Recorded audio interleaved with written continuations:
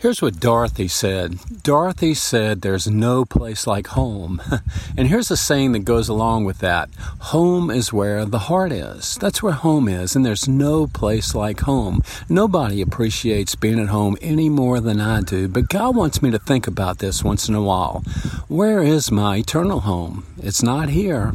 One day I'll be called to another place, and I need to be ready for that day. My heart needs to be in heaven, in the eternal state. That's where I'll spend all of eternity. And God wants me to think about that now and then, to appreciate the time that I have here, realizing I've just got a speck of time on this planet, and God wants me to use it well. He wants me to invest myself in things that matter while I'm on this planet. But to do that in light of eternity, to spend my time, my energy, and resources realizing that I'm just camping out here on earth. One day I'm going to be taken from this planet and I'll spend eternity in another place. And I need to be ready for that day.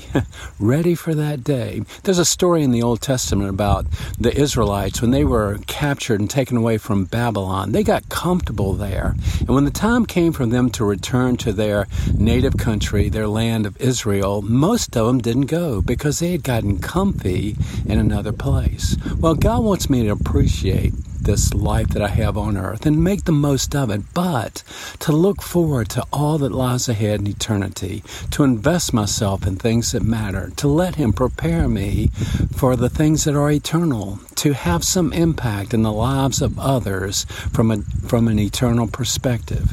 Home is where the heart is. So where is my heart? Well, while it's here, I'll make the most of my time, but I don't want to lose sight of this. God has prepared a place for me in heaven, and I can look forward to that day and invest myself in preparations now for all that lies ahead. I'm praying about that this week, that God would help me to have an appreciation for the speck of time I have now and to use it in a way that honors Him. Maybe you'll pray with me. God, help us to appreciate what You're doing to get us ready for eternity and the role that we can have in the lives of other people to help them to look forward to that day. God, I realize that You've given us a great opportunity while we're on this planet to use our time, energy, and resources in the way that honors You. God, help us to not only appreciate our time here, but to look forward to all eternity and what You've got planned for us.